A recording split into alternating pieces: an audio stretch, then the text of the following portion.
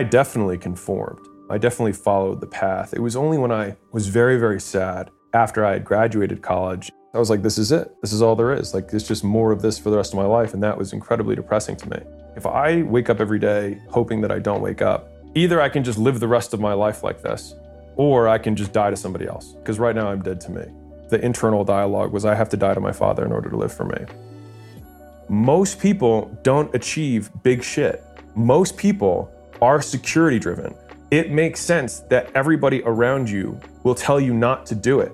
They will be right most of the time. But the thing is you only need to be right once.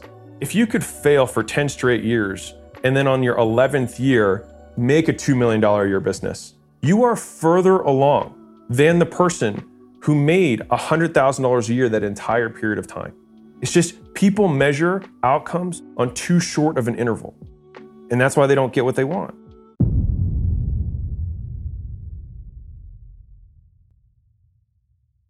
What is up, young and profiters? You're listening to Yap, Young and Profiting podcast, where we interview the brightest minds in the world and unpack their wisdom into actionable advice that you can use in your daily life. I'm your host, Hala Taha. Thanks for tuning in and get ready to listen, learn, and profit.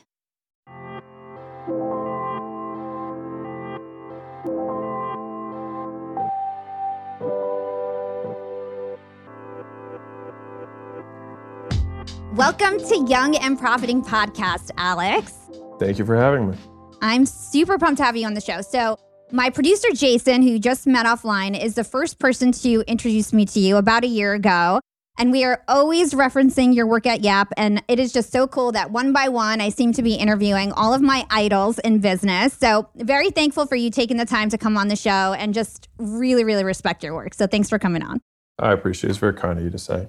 To introduce you to my Yap fam tuning in, Alex is a first-generation Iranian-American entrepreneur, investor, and philanthropist. He started his entrepreneurial journey running brick-and-mortar gyms, and after taking some good advice from Russell Brunson, he ended up selling those gyms and eventually licensed his business model to start the company Gym Launch, which scaled to over 4,000 plus locations in 4 years. At the same time period, Alex and his wife, Leila Hormozi, bootstrapped and grew 3 other companies to $120 million in sales across 4 different industries. And in total, they have scaled and exited 7 companies. And in 2020, the Hormozis launched acquisition.com with a mission to help promising internet companies scale with their sales and marketing expertise. Their portfolio is currently making over $100 million per year. And talk about couple goals, young and profiting. Alex is also the author of one of my favorite books of business of all time, $100 million Offers, How to Make Offers So Good People Feel Stupid Saying No. And he also has a YouTube channel. He hosts the podcast, The Game, and is quickly becoming one of the biggest social media influencers of our time. All of this, and he's just 33 years old, so he's the definition of young and profiting. And that's why we have him on for an extensive 2-part interview today. So in part 1 of the show, we're going to go super deep on his come-up story. We're going to learn about his philosophy on life, marriage, money, and so much more. And then we'll get into some more tactical sales and marketing advice and how to leverage human behavior to design a $100 million offer. Let's talk about your upbringing. Like I mentioned, you're a first-generation Iranian-American. You're Middle Eastern like me. Tell us about what your parents were like. I know you haven't really talked much about your mom in terms of your upbringing. And what was young Alex Hormozi like growing up before you went off to college? I mean, I was a pretty quiet kid, I think, for the most part. It was just me and my dad for the most part growing up. I didn't see my mother very much. And so that's probably why I don't mention her as much. That being said, I had a Middle Eastern father. He was like, I got out of Iran because of school. And so do well in school and you too will succeed. That was kind of the path. There wasn't really like an option of not trying hard at school. Like it just wasn't a door. You know what I mean? Like I think there's some things in America that are a little bit different. I genuinely believe that everybody can get straight A's. Now, I think the amount of effort that would be required for everyone is different. But I think given the time constraints that people have to apply themselves to school, anyone could do it. That's just Alex's perspective on the world. I don't think it would be easy for everyone, but I think everyone could do it. And I think most people, or oftentimes there's different things that are reinforced in their household. Like there's some people who are straight A's at football. And so that's the thing that their parents reinforce and reward. Because maybe that dad thought that he relives his football days through his son or whatever. And so that's what gets reinforced. And they spend 3 hours a day practicing and 30 minutes a day on all of the homework for all the stuff. So anyways, me growing up was mostly quiet. I think as I got into high school, I came into myself a little bit more. I was a little bit of an angrier guy. I would say I was more of a lone wolf during that period. I mean, I had groups of friends and whatnot, but I wouldn't say that I was particularly close with, like deep. I'm still in touch with one guy, but that's kind of the extent of it. From there, I went to Vanderbilt because I did decently well at school, so I was able to get in. I think I needed to get out of the house for me to kind of just be me more because there's a lot of, I'm sure and this isn't just a Middle Eastern thing, a lot of Asian parents, it's just probably just more foreign parents. It's just a little bit more pressure, I think, than is common in the American standard to conform a certain way. And I definitely conformed. I definitely followed the path. It was only when I was very, very sad after I had graduated college and I did it in 3 years and I did all the stuff. You know what I mean? I was president of fraternity, vice president of the powerlifting team. I did all that. And then when I got out and had my 2 years of consulting, it was a very miserable time for me. And it had nothing to do with the people or anything like that. It was me. I was like, this is it. This is all there is. Like, it's just more of this for the rest of my life. And that was incredibly depressing to me. And so that was when I had to kind of challenge the original paradigm, which is maybe the plan that was laid out for me was not my plan, but someone else's plan. I'm making progress towards a goal that I do not want in terms of my dad's viewpoint of me and my success, which was at the time all that I cared about. And so for me, it was really just not wanting to be alive, which became my kind of thing that got me to change, which I was like, if I wake up every day hoping that I don't wake up, then either I can just live the rest of my life like this, or I can just die to somebody else. I was like, because right now I'm dead to me. That was kind of the internal dialogue was I have to die to my father in order to live for me. And so that was 2012, 2013. I drove across the country. I called my dad to tell him that I had left halfway there, because otherwise I knew he would talk me out of it. I mean, very transparently, like my dad had enough influence over me at the time that I literally had to physically separate myself in order to not be convinced, because I knew that if I had not done that, he would have convinced me to stay. Because I had tried multiple times before that to be like, I'm not going to do this. I hate this. I don't want to do it. And he would always be like, when I was a resident, we didn't sleep. This is just, this is, and to be fair, there's probably a certain degree that's true. You know what I mean? And he's like, you just got to get through this and you'll get to the other side. And I think there's an element of that that's true. And maybe I was too soft. Who knows? Like, I don't know. I really was very, very sad. And so just the idea of being free was very liberating for me. Then I went to start my own business and was shocked by just how hard it was for me sleeping on the floor at my first gym. I remember having the story of the come up, and that everybody loves the idea of like, yeah, you slept on the floor. Like, it was not glorious. It was very lonesome. I didn't know anyone because I was in California. I'm from Baltimore. So I knew no one. And I was sleeping underneath of a warehouse where homeless people would be on top, like breaking bottles at all hours of the night. You missed a whole big part of your story. So let's back up. You ended up becoming an apprentice for some guy in California. So you ended up driving, where were you? From Maryland to California. Like you said, you called your dad halfway. And you decided you were going to basically work for free for this guy, 4 a.m. to 10 p.m. or whatever it was. And you followed this guy around a gym and you tried to learn as much as you can because you were obsessed, right, with fitness and gyms. And so you wanted to break out and learn from somebody else who had already done it. So tell us about that period of your life. So I emailed 40 gym owners because I knew from the consulting world, which is what I had graduated into, that the best way to learn is to seek out experts. And so they have already consolidated the information because there's no lack of information in the world. Like, the issue is sifting through it at this point. And so finding people who've already pre-sifted it is more efficient. So I emailed 40 guys. He was the only one who got back to me. He had a 7-figure gym. His name was 7-Figure Sam. And so anyways, I just showed up at his doorstep a few days later. He was very surprised by that. He had a mastermind, which I joined, even though I didn't have a gym. It was for gym owners. And he said, yeah, if you join, then you'll start the gym the right way. And I was like, okay. But then I didn't have a gym. So he said, you want to work for me? So he ended up paying me as an employee, even though I paid him for a mastermind. It was a very weird setup. But anyways, I worked for him at the gym, and he said I could be his apprentice because he didn't really have a program for me. So I just hung out with him all day. And so he got to the gym at 4 and he would leave at 4. So he worked 4 to 4. I would usually stay an extra couple hours until 6 because I didn't know anybody. So I would just hang out at the gym because at least there was people there that I kind of knew now. I worked there for 12 weeks. It was kind of a crash course. I mean, imagine spending 12 hours a day with somebody who was a decent business owner at the time. He had a 7-figure business. And so there's just so much that I learned so quickly.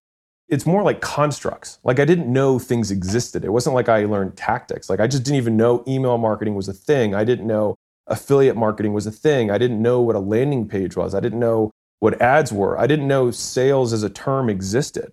I didn't get it. And so I remember the first time somebody walked in, he's like, oh, go sign this girl up. She walked in. So no training, no script, no nothing. He just said, go sign this girl up. And I came from a management consulting background making slide decks. So I had no idea what I was doing. And so the girl came in and I was like, yeah, so the gym's $129 a month or whatever it is. And you want to sign up? And she was like, yeah, I just have to, I don't have my credit card with me. I just have to go get it. I was like, okay. And then I walked out 2 minutes later and I was like, yeah, she's going to sign up. He was like, you closed her in 2 minutes? And I was like, yeah, I guess. He's like, you got the card? And I was like, no, but she'll be back. She said she's just going to go get a credit card. He's like, and it was like a bunch of guys around. They all cracked up because I had no idea how it worked. And so after that, he's like, dude, if you don't get the card, you didn't close. Anyways, I went to a workshop for a weekend. It was like $3,000, which was a tremendous amount of money for me at the time. They promised that you'd make $10,000 by the end of the weekend. I did not make $10,000 by the end of the weekend, but they taught Facebook marketing. And this is 2013. And so I came back to Sam and I was like, hey, we should try this stuff. I think it's going to work. He said, I tried that. It doesn't work. I was like, just give me $1,000 and I'll test it. So he said, I'll split the profit with you after I make my money back. And so I ran the ads the way I had learned at the workshop and made $6,000. And true to his word, he gave me $2,500. And that was kind of like the beginning of my taste into marketing. And during that period of time, I was looking for my own location. That was like far enough away from his thing that I wasn't going to compete, you know what I mean? But close enough that I could still be there. So I went to Huntington Beach and found an old warehouse on Gothard and Talbert. And that's where I started my first gym. That's so cool. What a great story. And so I want to talk about giving up something good to go after something better. I feel like this is such a big lesson. I can relate because when I started my company, everybody was against me. I had a great corporate job. I was running a marketing department at Disney Streaming Services. Everyone was against me. My boyfriend of 10 years, who I thought I was going to marry, was so upset with me. I had to break up with him to start my business. And I moved out. And that's when everything took off for me because I felt like somebody was stepping on my neck and I finally was like released from it. I'd love to talk about why it's okay to leave something good to go after something better and what you learned from that. This is a really, really deep topic that I like a lot. And I don't think I've talked as much about it as I really like to. I think the hardest decisions in life are giving up good for great. And I think oftentimes what makes it hard is that your good is someone else's great who's casting their projection onto you and saying, why would you give up great? And so it's really just about expectations and standards that we set for ourselves and like not buying into people's dreams about you that are smaller than your dreams for you.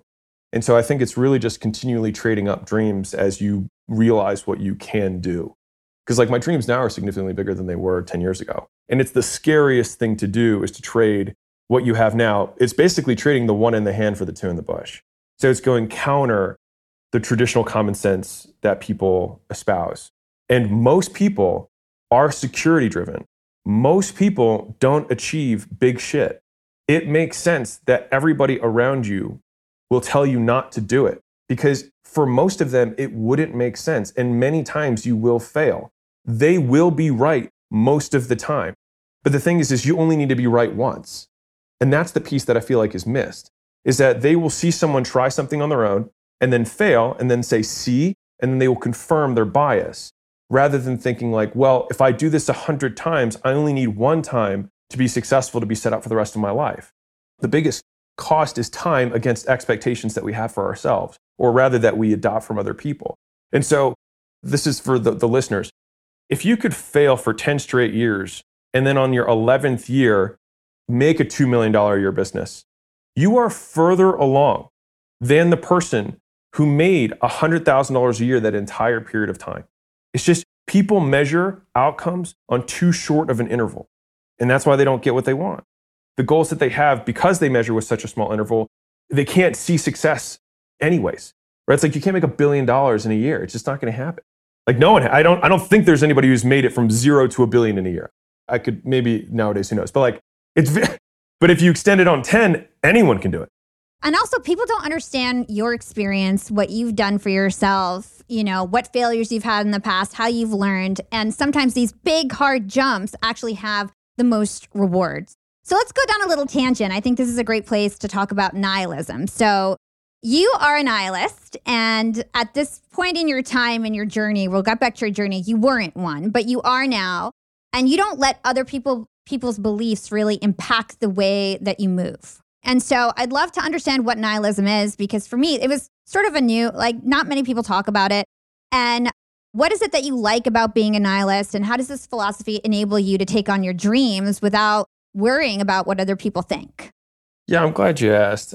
Mostly because like I don't really like the label of nihilism in general. I think it's just I got on an interview and someone said that and I was like, sure. But like nihil, I think it's Greek or Latin, comes from nil, which means nothing. But it really just means that you don't believe that something has inherent meaning. And so for me, that's incredibly liberating because it means that we are devoid of circumstance. Nihilism, people ascribe meaning to that word, which is by and large negative. I reject the term. I just inherently believe that things don't have inherent meaning and that we choose the meaning things have. It does not mean that I live a meaningless life. It means that I choose the meaning that I want to ascribe to things. So I don't inherit the meaning that my father gave to having a job. I choose to ascribe my own meaning to that. And so all that happens from a behavioral standpoint is that we're changing the meaning of circumstances. And so it gives us a lot of liberty to live life as we see fit. And a lot of that comes, at least for me, big picture, because like I have the belief that when I die, people will come to my funeral, people will argue over my belongings, over who gets what. People will think that some people shouldered more of the responsibility of dealing with my funeral and my death than other people. Some people will not be able to make it because something came up. And 2 months, 3 months, 2 years after I die, I will never be mentioned again. And so if people are not going to even care to show up to my funeral, why would I let them have any say over my life? Yeah.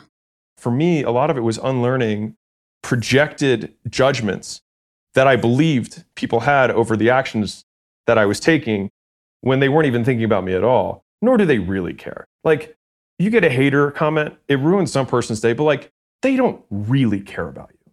Like, they don't care. And even the very few people who really care, who might actually speak at your funeral, like how many people are actually going to speak at your funeral? Probably not many. Even then, those people are going to go home, they're going to look at their to-do list, and they're going to move on. And so it's like you have this whole life, and the whole time we're catering it to a lot of beliefs that other people have about us, and we don't take actions, and we put things off for years, decades, because of judgment that isn't real. It's made up. And it's just hard to unlearn that. Believing that things don't have inherent meaning and then that we have the choice to ascribe whatever meaning we want to things has been very liberating for me in terms of how I can approach business, timelines that I can ascribe to success, how I see marriage, like, all of these things. It's so interesting to me because we talk about death a lot on this podcast because a lot of business people bring it up. I had Robert Greene on the show, and he talks about the law of death denial. And that's all about people avoid the thought of death because it scares them. But really, when you think about your death, it can help motivate you to accomplish your dreams. And you're giving us a whole other perspective, like thinking about your death to realize that nothing is that big of a deal. And who cares what other people think? You should just do your own thing and do what you want in the moment.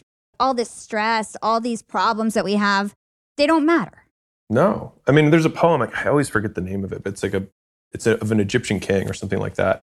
And there's this head that's buried, it's sort of worn with time, 5,000 years old. You can imagine the nose is off, you can barely recognize it. And there's an inscription on the side and it says, "Here lies so-and-so," who, I'm loosely paraphrasing, who ruled everything that the eye could see. I obviously don't know the name of the thing. And so like, here's somebody who was king of the world or the known world at the time. And we, not even 100,000 years later, but a few thousand years later, don't even know who they were. I talk to entrepreneurs a lot too, and they're like, I want to leave a legacy. But like when you zoom in on that, it's like, for what? Kids get ruined when you give them too much stuff. So that's kind of out the door. If you want to go like extended time horizon, the earth is going to disappear when the sun gets too big. And so like everything that we're doing is just a stimulus for us to stay busy while all of our material needs are completely taken care of. I see it as liberating. Many people see that as dark, but like, I think a lot of times it's just because like people don't want to confront that. The sun will get big enough and eventually evaporate all the oceans in the earth. There will be no water here. Like that's what's going to happen. We could be a multi-planetary species. Elon Can kill it. Who knows? You know what I mean? Yeah. Yeah. Right? And I'm glad you went over that because that was a huge interview that millions of people listened to. So I'm glad that you cleared that up. That's great. Let's hold that thought and take a quick break with our sponsors. What's up, Yap Fam? Being an entrepreneur and working remotely definitely has its perks. And I know a lot of you listening in are in the same boat as me. But do you really take advantage of being able to work from anywhere? I know I typically don't, but thankfully this past holiday, I finally decided to make use of my work flexibility for the first time ever. My boyfriend and I decided to pack up and leave to the West Coast to spend an entire month working from home in the sun. We got a super cute bungalow in Venice Beach with a fenced backyard. The change in scenery, the fresh air, and the slower pace helped me to inspire some really cool new ideas for my business. And honestly, I'm feeling really refreshed and ready to rock in 2024. And who helped me make these remote work dreams come true? It was Airbnb. And Airbnb has come in clutch for me time and time again. Whether it's finding the perfect Airbnb home for our 3-day annual executive team get-together, or booking a vacation where my extended family can fit all in one place, Airbnb always makes it a great experience. And you know me, I'm always thinking of my latest business venture, and I've been begging my boyfriend to start hosting our place on Airbnb. And finally, we're going to start. So many of my successful friends host on Airbnb, and it's such an amazing way to generate passive income. So to start, we have a plan to start spending more time in Miami, and we'll be hosting our place to earn some extra money when we're back on the East Coast. 2024 goals, and I'll keep you updated. A lot of people don't realize that they might have an Airbnb right under their own noses. I was pretty surprised myself. You can Airbnb your place or spare room even if you're out of town for just a few days or weeks. You could do what I did and work remotely somewhere else and Airbnb your place to fund your trip.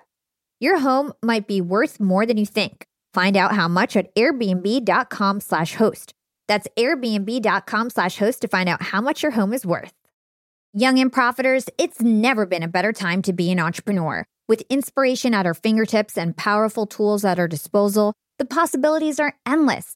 And when it comes to tools that can truly make your business grow, there's one name that always stands out: Shopify. Shopify helps you sell at every stage of your business, from the launch your online shop stage to the real store with the door stage, and even the did we just hit a million orders stage? And if you're in that I need to sell more with less stage, Shopify Magic is your AI superpowered sidekick, ready to whip up captivating content that converts from blog posts to product descriptions. Not to mention, Shopify also is the home of the best converting checkouts in the game, 36% better than other leading commerce platforms. Shopify turns browsers into buyers. It's no wonder Shopify powers 10% of all e-commerce in the US. And you can sell whatever, whenever with Shopify. Push pleated pants with Shopify's in-person POS system or monetize mindful meditation. I sell my LinkedIn Secrets Masterclass through Shopify, and they've made my life a breeze. It took a couple days to set up my store, and I just get to focus on what I do best, creating great content and marketing my product. So don't stress if you're new to this commerce thing. Shopify's extensive help resources are there to support your success every step of the way. And remember, whatever your stage, businesses that grow with Shopify. Sign up for a $1 per month trial period at shopify.com/profiting, and that's all lowercase. Again, go to shopify.com/profiting to start growing your business today. You can sign up for a $1 per month trial period at shopify.com/profiting.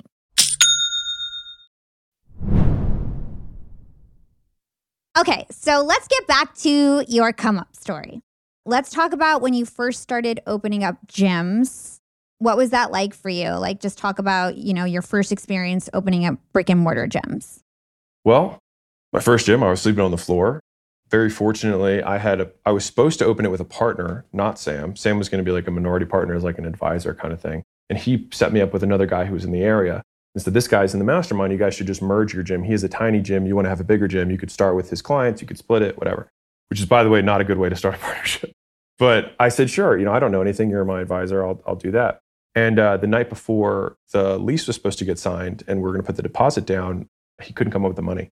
And so I actually had to take on the whole thing, which I wasn't really financially prepared to do. So I ended up going from thinking I was going to have like $25,000 or $30,000 saved up to having $5,000.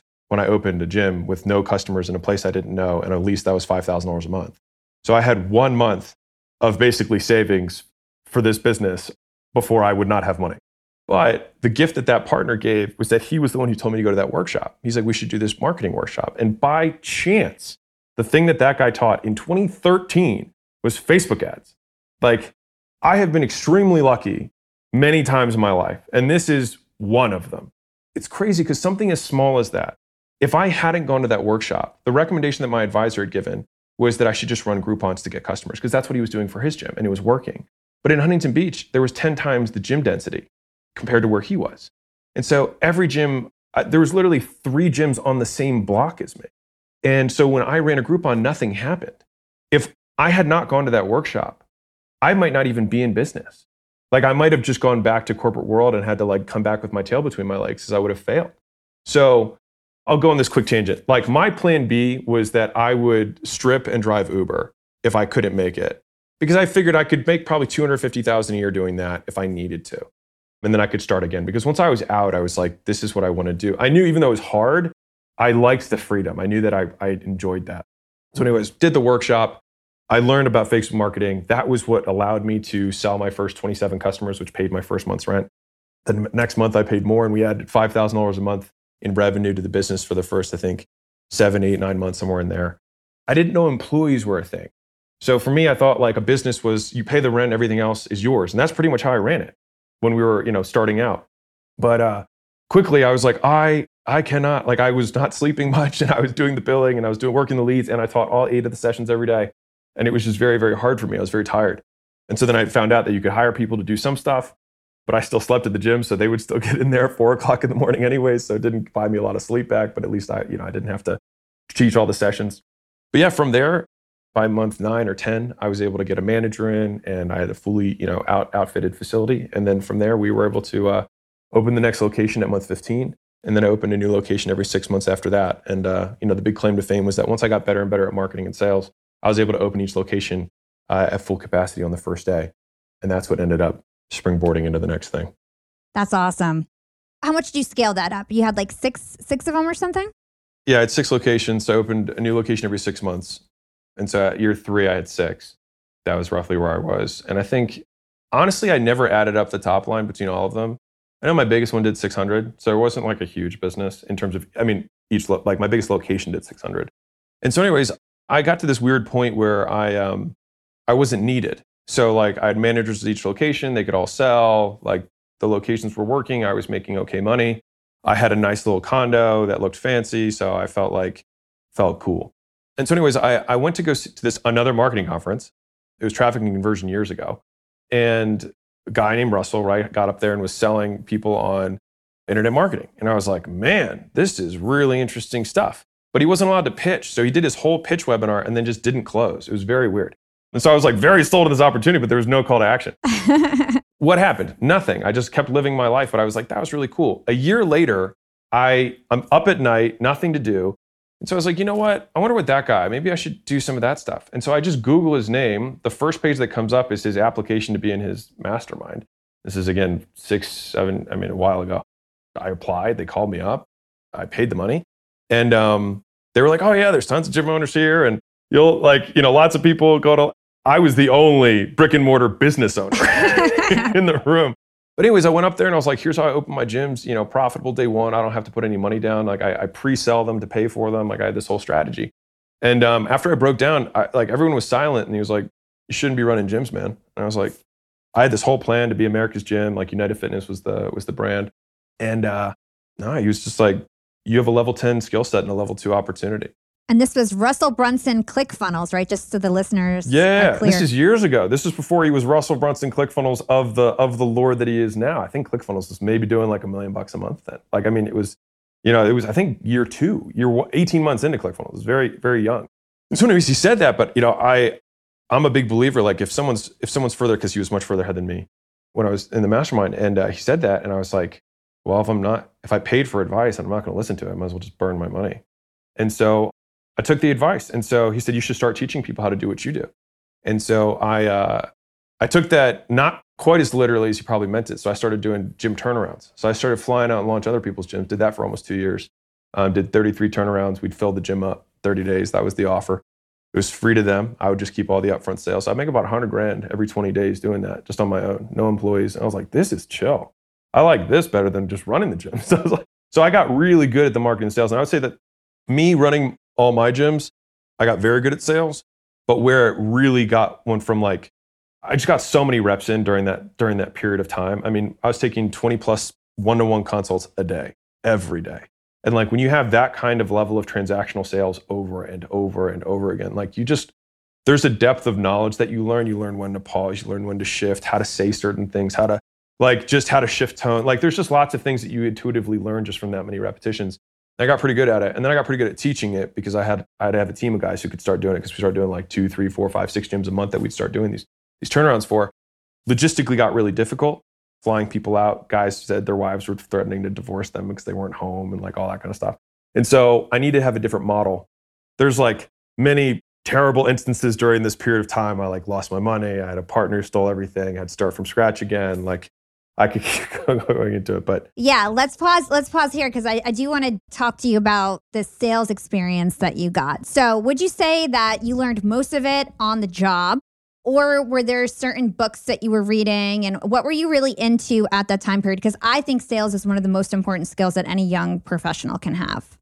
Agreed. Yeah, the ability to persuade. And I would just say persuade in general, because marketing and sales, like marketing is really just sales done at scale. Yeah, marketing and sales, yeah. No, I wasn't really consuming anything. It was all done just, the first time I bought a sales training program was it was when I had a team of sales guys. And I was like, you know what, this would probably be a good idea to add it in. But at that point, I'd already done like 4,000 closes. So like again, a lot of the stuff, I didn't know the terms for it. I just knew I needed to get somebody to give me money. You know what I mean? And so that was like, this is how I have the conversation that gets the most people to say yes. That's how I structured it. That's so interesting. Well, part 2 of this, we're really going to get into some of those sales and marketing strategies. So this was around the time you met Layla, right? Yeah. It was, I think within 1 month of me joining Russell's thing was when I met Layla. You have some unconventional views on marriage, and I have a few questions. First of all, let's talk about why your life partner is so important to your ultimate success. I mean, I think that people either are contributing to your goal or they're taking away from it. I think a lot of people compromise on their partners because they're convenient, rather than thinking like, is this person going to make it more likely that I achieve my outcome that I want? And so, for me, Layla was the first. To be fair, I hadn't dated that many people because we were pretty young when we met. But she really, really not only like wanted to encourage the dreams, but like participate.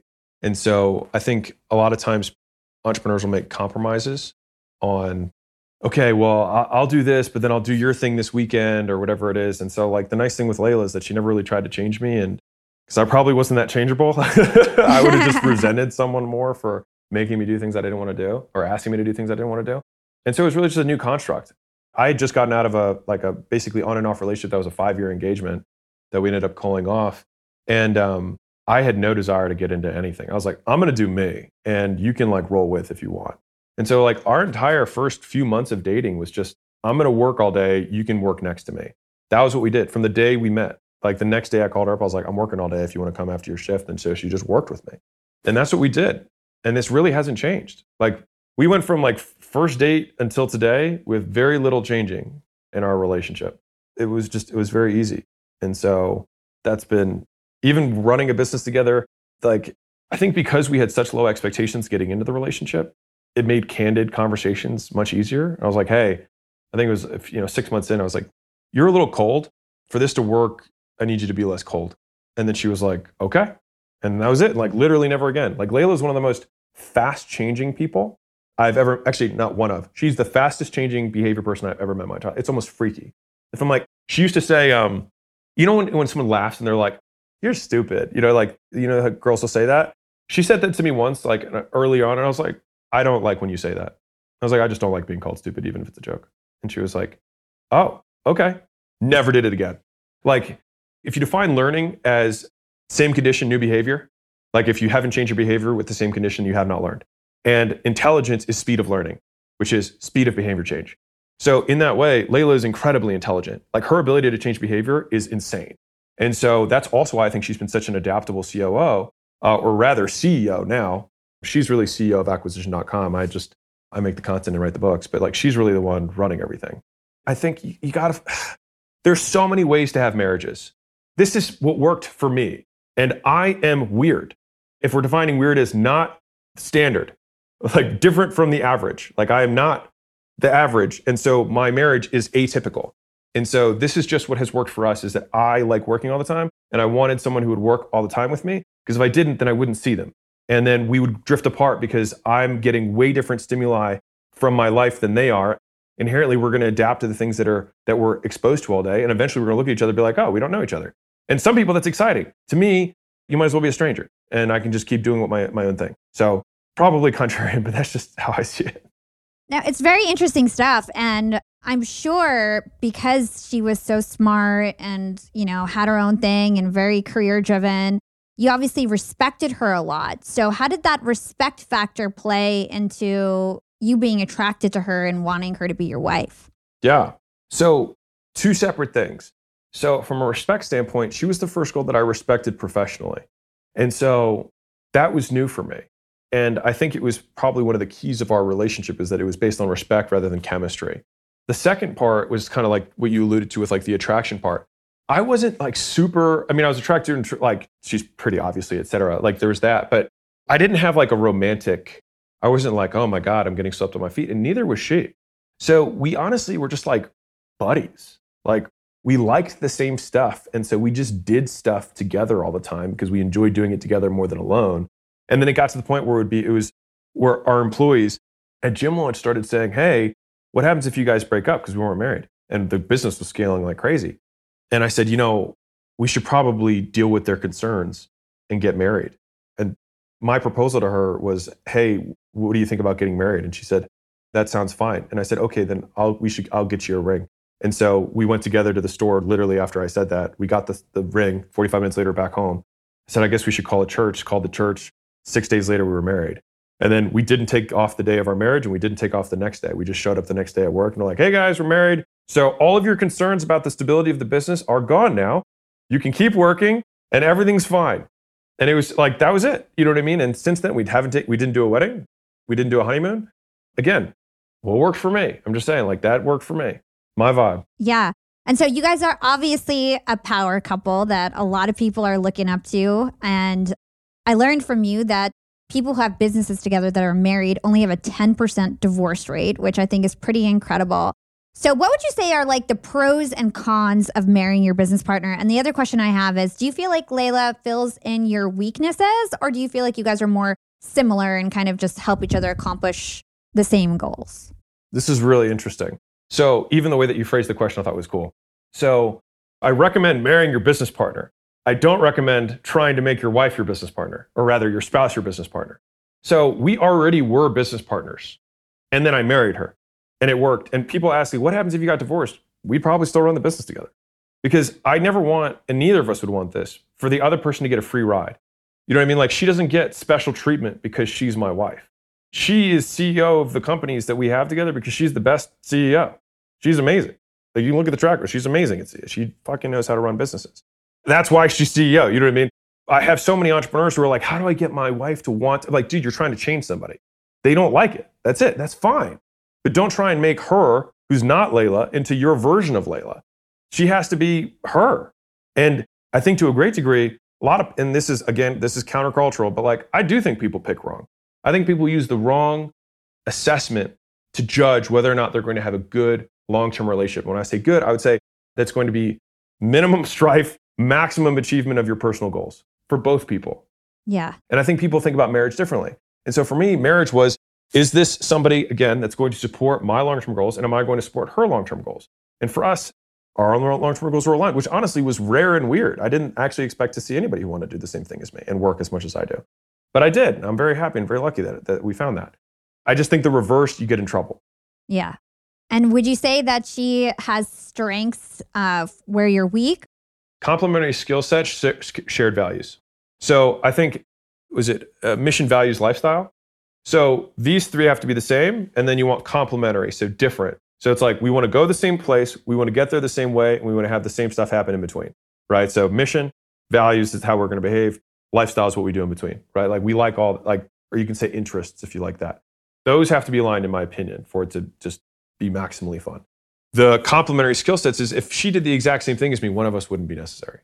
And we've also gravitated that way because when she came in, she was top salesman. So she came in, she was top salesman at 24 at one of the top locations in the country. So she was a savage at closing. But the requirements of the business required, I was like, well, I'm going to still sell because that's what I'm good at. And I was older and it was my, and when I started, it was my business. So I called the shots. But so she just, again, so adaptable. Like Layla can learn and change her behavior like that. And so she was like, I'm going to be an operator. And so then she just went all in. The books, the courses, the podcasts, the masterminds, the workshops, all the stuff she consumed was different than the stuff I consumed, which was cool because then we got to talk about different stuff. And like at the end of our days today, like every day, we download. It's like, what were your meetings? We just go through each other's calendars. Oh, how is that meeting? How is that meeting? How is that meeting? And so we download at the end of the day. We do a walk for an hour every day. That's our download. And so yin and yang, I think it has to make sense like that. Otherwise, one of you isn't. I've seen the entrepreneur assistant wife or husband. It's tough.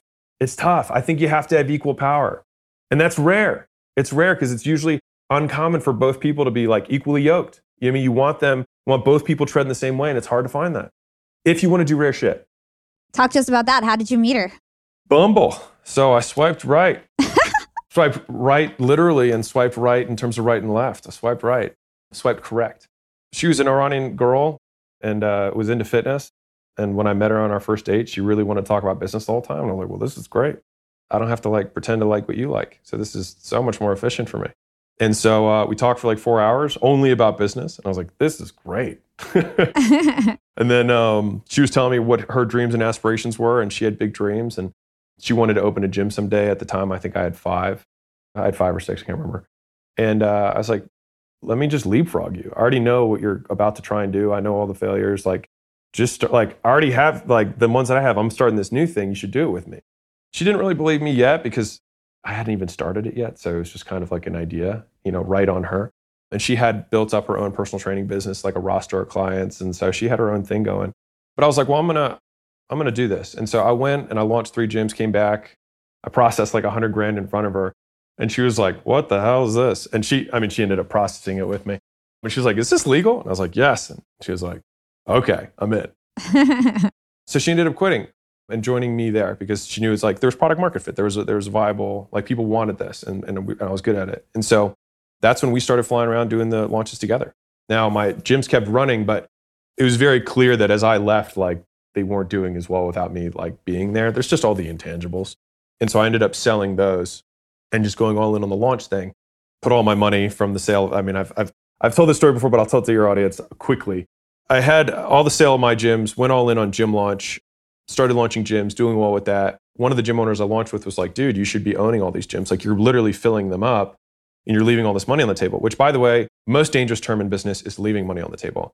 It's okay to leave money on the table because you will fuck up the big money that's in front of you by trying to chase little money that's still on little tables. Anyhow, he had bad credit, so I signed the lease. I fronted all the money for the locations. We were going to split them 50-50. Of course, that's a terrible deal for me. I'll do all the work, front all the money, and then we'll split it. But I didn't know anything. So anyways, he was supposed to come in after I launched the first gym. With him, that was number 6 and crushed the launch. And then he was like, hey man, I'm going to keep running mine. You got that one. And I was like, whoa, I'm doing launches now. That's not my business. You were going to come behind me. We're going to open 2, 3, 4 gyms a month and own them all. And then it kind of rapidly spiraled down from there. And then he accused me of stealing. So then he took all the money out of the account. I went to go line for line with him and be like, I haven't taken any money out of the account. It costs money to open a gym. And when he didn't want to look at the financials, that's when I knew that that was just a line. That was just a strategy. And so I basically lost everything. So I lost all the money that I had from my own gyms and lost all the money from that gym. But the thing is, I still had a gym. So there was no money to run the gym and I didn't really have any money. So I just had whatever was in my checking, which every month, basically, I couldn't sell anymore because I didn't want to keep the gym open because he wasn't going to run it. So my savings just got drained. I mean, if you have payroll, rent, everything, and you can't make new sales in a new gym that doesn't have recurring revenue, really, really tough. And so I got drained almost of everything. And then I started doing launches again, sent Layla out. She did a launch on her own, first solo launch, crushed it, still has the record to this day, did 240 sales in 28 days, made me $100,000. And that basically helped me pay off all of these debts of refunds that I had to do for people who bought a year and all this stuff up front. I just refunded everybody their money, which just came out of all the money that I had. the one thing I had a coach at the time, and he was like, just do right by everyone and you'll be able to get out of this. And so it was really good advice. And so I did right by everybody. Like no employee was unpaid. Every client who wanted a refund got a refund, and I was able to just like walk away unscathed. And so I was at ground zero again. We did another launch. So the first $100,000 went to cover all the refunds and stuff. We did another launch to kind of like recapitalize ourselves. It's like, okay, we can go make another $100,000, because I was kind of like, we make $100,000 on every launch. And so we went to go do a launch. A guy said he had a baby on the way. He was just happened to be in the neighborhood of the gym that we were going to launch, of all places in the entire nation. A guy reached out to me. He crushed it. All of a sudden, we're not getting the deposits, even though I'm processing all this money. And I'm like, where the hell is the money? Call the processor up. Standard annual thing. You'll be getting your money soon. Called again 2 days later. Same thing. And then finally, it'd been 10 days since I'd had a deposit. Imagine anybody who had like no Stripe, like not getting deposits, but still processing money. I was like, dude, I need this money. Like, what's going on? And so I called Christmas Eve and I said, I'm not getting off the phone until you send me my money. And turns out they can keep your money. And I had no leverage. And they said, you will get off the phone, because we're not sending you the money, and we're going to hold it for 6 months because of irregular activity. Because what I was doing was processing money from all over the nation through what used to be my brick and mortar gym's processor. I didn't know how it worked. So I was running like credit cards from Virginia through my Southern California local gym processing account. They're like, what is going on here? So it seemed irregular. So they held all the money. But my sales guy the guy who had done it, I owed him like $22,000 in commissions. And I had $23,000 left after all the refunds and everything that I had done. And then that got me to my last $1,000. And so that was my rock bottom moment. I screenshotted it after everything, 4 years or 5 years or whatever it was. Like, I was like, wow, I have literally nothing to show for it. That's tough. And was this around the time where you got your DUI and got into a car accident? So my mother went to the hospital for tough stuff. I got in a head-on DUI, 60 miles an hour on a highway, walked away. Crazy. Nothing. Walked away, walked out of the car. The car's crushed. And then I lost all my money from my partner. And so that was all 90 days. We'll be right back after a quick break from our sponsors. I want to talk to all you employers out there, and let's talk about company culture. At Yap Media, we have a super unique company culture. We are all obsessed with excellence, and we even call ourselves this really cute name, Scrappy Hustlers. We're all Scrappy Hustlers at Yap Media. And my team is growing fast. And hiring is a pain in the butt, especially if you're looking for A players that are going to roll up their sleeves. But luckily, when it comes to hiring, I no longer feel overwhelmed by the search for the perfect candidate, because I use Indeed, the ultimate hiring platform. Indeed's matching engine always presents me with a pool of high-quality candidates that match my job description to a T. If you're tired of drowning in your hiring pool, Indeed is here to rescue you. You can use Indeed for scheduling, screening, and messaging your candidates, making the entire hiring process a breeze. And Indeed doesn't just help you hire faster. 93% of employers agree that Indeed delivers the highest quality matches compared to other job sites, according to a recent Indeed survey. I've hired some of my best employees at Indeed, some of my best scrappy hustlers. With over 140 million qualifications and preferences analyzed every day, Indeed is constantly learning from your hiring preferences. So the more you use Indeed, the better it gets at actually hiring your perfect match. Join the ranks of more than 3.5 million businesses worldwide that have already chosen Indeed to hire great talent. And listeners of this show will get a $75 sponsored job credit to get your jobs more visibility at Indeed.com/profiting. Just go to Indeed.com/profiting right now to support our show by saying you heard about Indeed on this podcast. Indeed.com/profiting. Terms and conditions apply. Need to hire? You need Indeed. Young and profiters, I've got a fun fact for you. Did you know that by 2030, over 85% of the jobs that will exist haven't even been invented yet? And that's why we need to acquire new skills and stay relevant and adaptable. By embracing lifelong learning, we can future-proof our careers and our businesses. That's why you've got to check out Economist Education. Economist Education provides online executive education courses tailor-made for professionals just like us, crafted by The Economist's own editors and special experts. Economist Education courses are designed to sharpen your professional skills in key areas like data storytelling, critical thinking, sustainability, and so much more.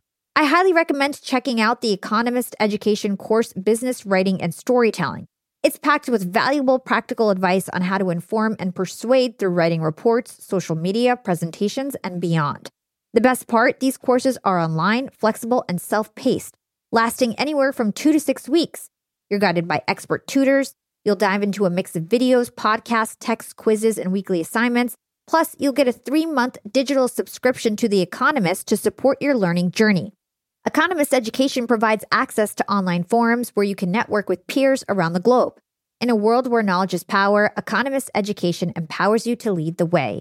Economist Education is an incredible way to stay ahead in business. And I've got a special offer to get you started. Get 15% off any course, only available by going to my special URL, education.economist.com/profiting, and then enter the promo code profiting at registration.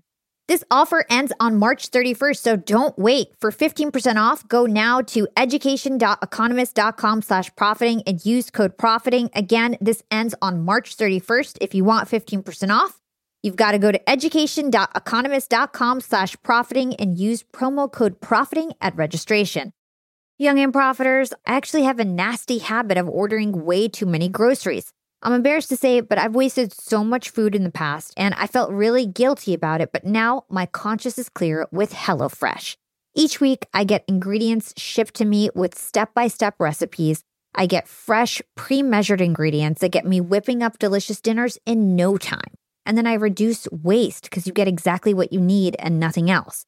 I love trying new foods, and HelloFresh has over 45 recipes and more than 100 seasonal add-ons to choose from every single week. It's so much fun to pick out my meals. It's easier than ever to find something that everybody in your family will enjoy. I personally like to stick with the basics when it comes to HelloFresh. I get their meat and veggies plan. I love the options they have for that. And trust me, it's cheaper than takeout, and with pre-proportioned ingredients, you'll never waste money on excess food. And now Green Chef is owned by HelloFresh, which gives me an even wider variety of meals to choose from. There's something for everyone. I love switching between the brands, and you can enjoy both brands at a discount with me now. Skip the grocery store and save time with easy, tasty recipes delivered to your door. Go to HelloFresh.com/profitingfree and use code profitingfree for free breakfast for life. That's one breakfast item per box while subscription is active. That's free breakfast for life at HelloFresh.com/profitingfree with code profitingfree. Yeah. And so what I found was really interesting when I was researching your story, you didn't mention it, but you also had like a dental and chiropractic agency, I think, at the time. And you were like running these gyms, you were doing your gym launch business, and you hired an attention coach. So what did this attention coach teach you about having to focus and make decisions? Well, like the one output of the entire time that I had with him was just untangling loose attention. It's like I was just spread so thin. So I had all these things that you just alluded to. I had a chiropractor agency that I had a couple clients. I had a dental agency that I had one client. I had my 5 gyms from home. I had the new gym. And then we had gym launches that were going on, basically paying for all of my stupid mess ups during this period of time. And he's like, you have no power. You were so spread thin that you can't accomplish anything. And so what it was that I was not confronting many hard conversations. So I would start another business. I would avoid.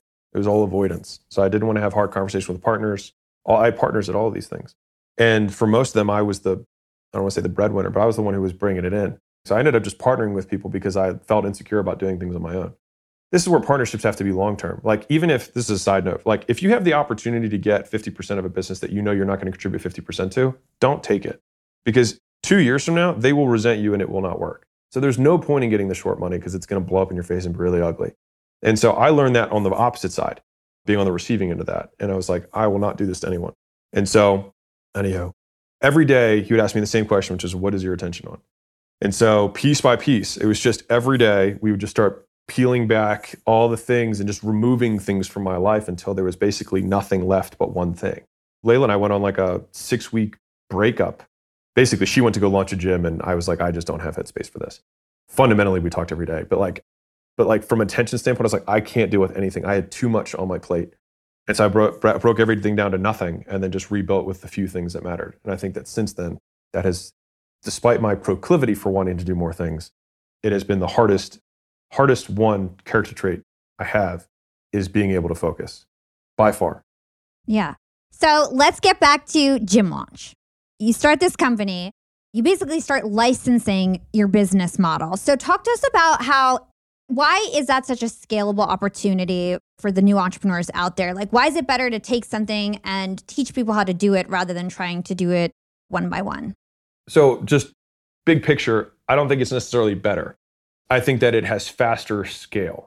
Like, for example, we have a handful of companies in our portfolio that are brick and mortar. So I had a company recently that was an agency for photography studios.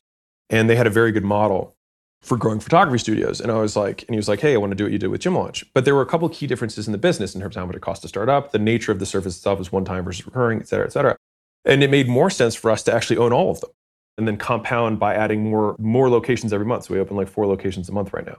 And so if I knew then what I know now, real, acquisition.com might not even exist. I might have 200 gyms. But the thing is that my operational skill set at that point wouldn't have been able to scale that business. It is easier to scale something that has more leverage. So media has leverage, software has leverage, capital has leverage. Like one person can raise $1 billion. One person can write code and 1 billion people can use it. One person can make a video like this and 1 million people can listen to it, right? There's leverage there. Limited input, unlimited output. With labor or services, right? Like you have to be able to operate people. And so I didn't have that skill set. I think that now we have a team, et cetera, like we could do something like that. But then I didn't have it. And so given the skill set I had at the time, me switching from brick and mortar operations to licensing it and basically taking a fraction of the revenue I was able to make other people, I was able to scale that much faster. And so I could help 4,000 gyms make an extra $100,000 a year in profit and then take a percentage of that profit. So realistically, I would be able to take probably 25 to 30% of the added profit to the facility through my licensing. They would win, I would win, and that's just the nature of capitalism. And so that was the trade-off. Now, a licensing business or any business has value insofar as the future revenue is stable and predictable. So the reason that I like brick and mortar a lot of times for scaling is that if you count the locations almost like customers, if you think about it like that, they're not going anywhere. And so it's like every time you open a location, it's like you can bank on the fact that they're going to just deliver $150,000, $200,000, $400,000 a year in income to the main business. And then we just reallocate capital and keep doing it, which is why it's such a nice and scalable business. That's why franchising versus licensing, franchising, those contracts are more ironclad. You're in for 10 years. There's a lot of law that protects the franchisor to make sure that they can collect on that for 10 years. Licensing, it's much less so. And so anyways, not to go into a big tangent here, but the main point is me switching from brick and mortar to licensing made up for the fact that I was not as good at operating it because my constraint was my operational ability, not my marketing and sales. And the product that I was selling was marketing and sales. I was really good at marketing and sales. And then the thing I sold was marketing and sales. And so like I was better at teaching marketing and sales than I was at like weight loss experiences. So if you just think of quality of the product, like the marketplace valued making $100,000 a year in extra profit far more than Susie values 6 weeks of group training and losing 20 pounds. Far more. And so I was able to switch my vehicle that I was selling. And that was a big part of why I was able to make a lot more money. Talk to us about how you started acquisition.com. Oh yeah. So, acquisition.com started in 2021. The first company we took on was 2020. So June of 2020, I think, was the first company we took on, which is that photography business. We also took on a personal training certification business, and we took on a publishing business in 2020. Those 3 businesses, between the 3 of them, added over $100 million a year to those businesses in total. And so we thought, we should do more of this.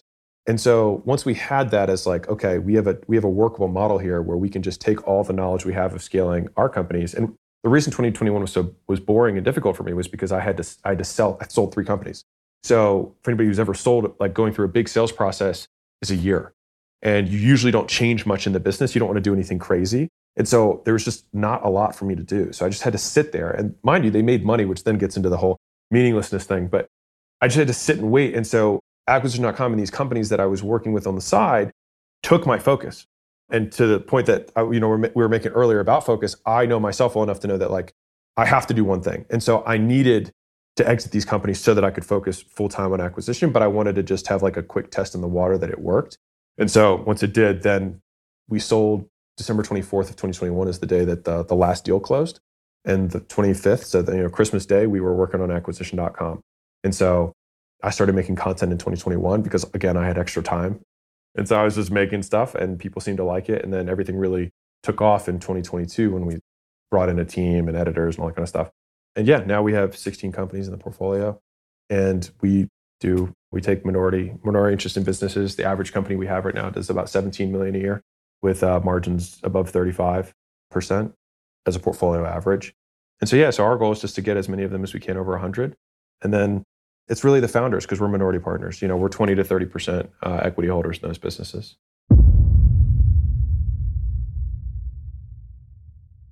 Man, oh man, Young and Profiters, another epic episode in the books with Alex Hormozi.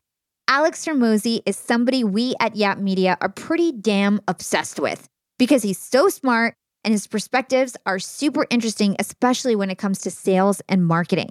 Part 1 of this episode was all about Alex's super inspiring rags to riches come up story and all the lessons that came with it. And I hope you enjoyed it. We have part 2 coming out, and that's going to focus on his tactical business strategy. So mark your calendars because next Monday, it's going to be released and you guys can stay tuned for that one.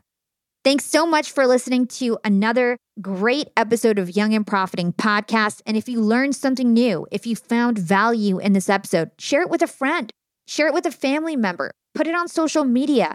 And if you guys like YouTube and watching your podcasts on video, all of our episodes can be found on YouTube. You guys can find me on LinkedIn and Instagram and TikTok at Yap with Hala. And big thanks to my amazingly talented team at Yap Media. I couldn't do this without you guys. I appreciate you so much. And again, Yap fam, don't forget part 2 with Alex Hormozi comes out next week. And we're going to talk about sales, marketing, and all of his core principles in his best-selling book, $100 Million Offers. This is your podcast princess, Hala Taha, signing off.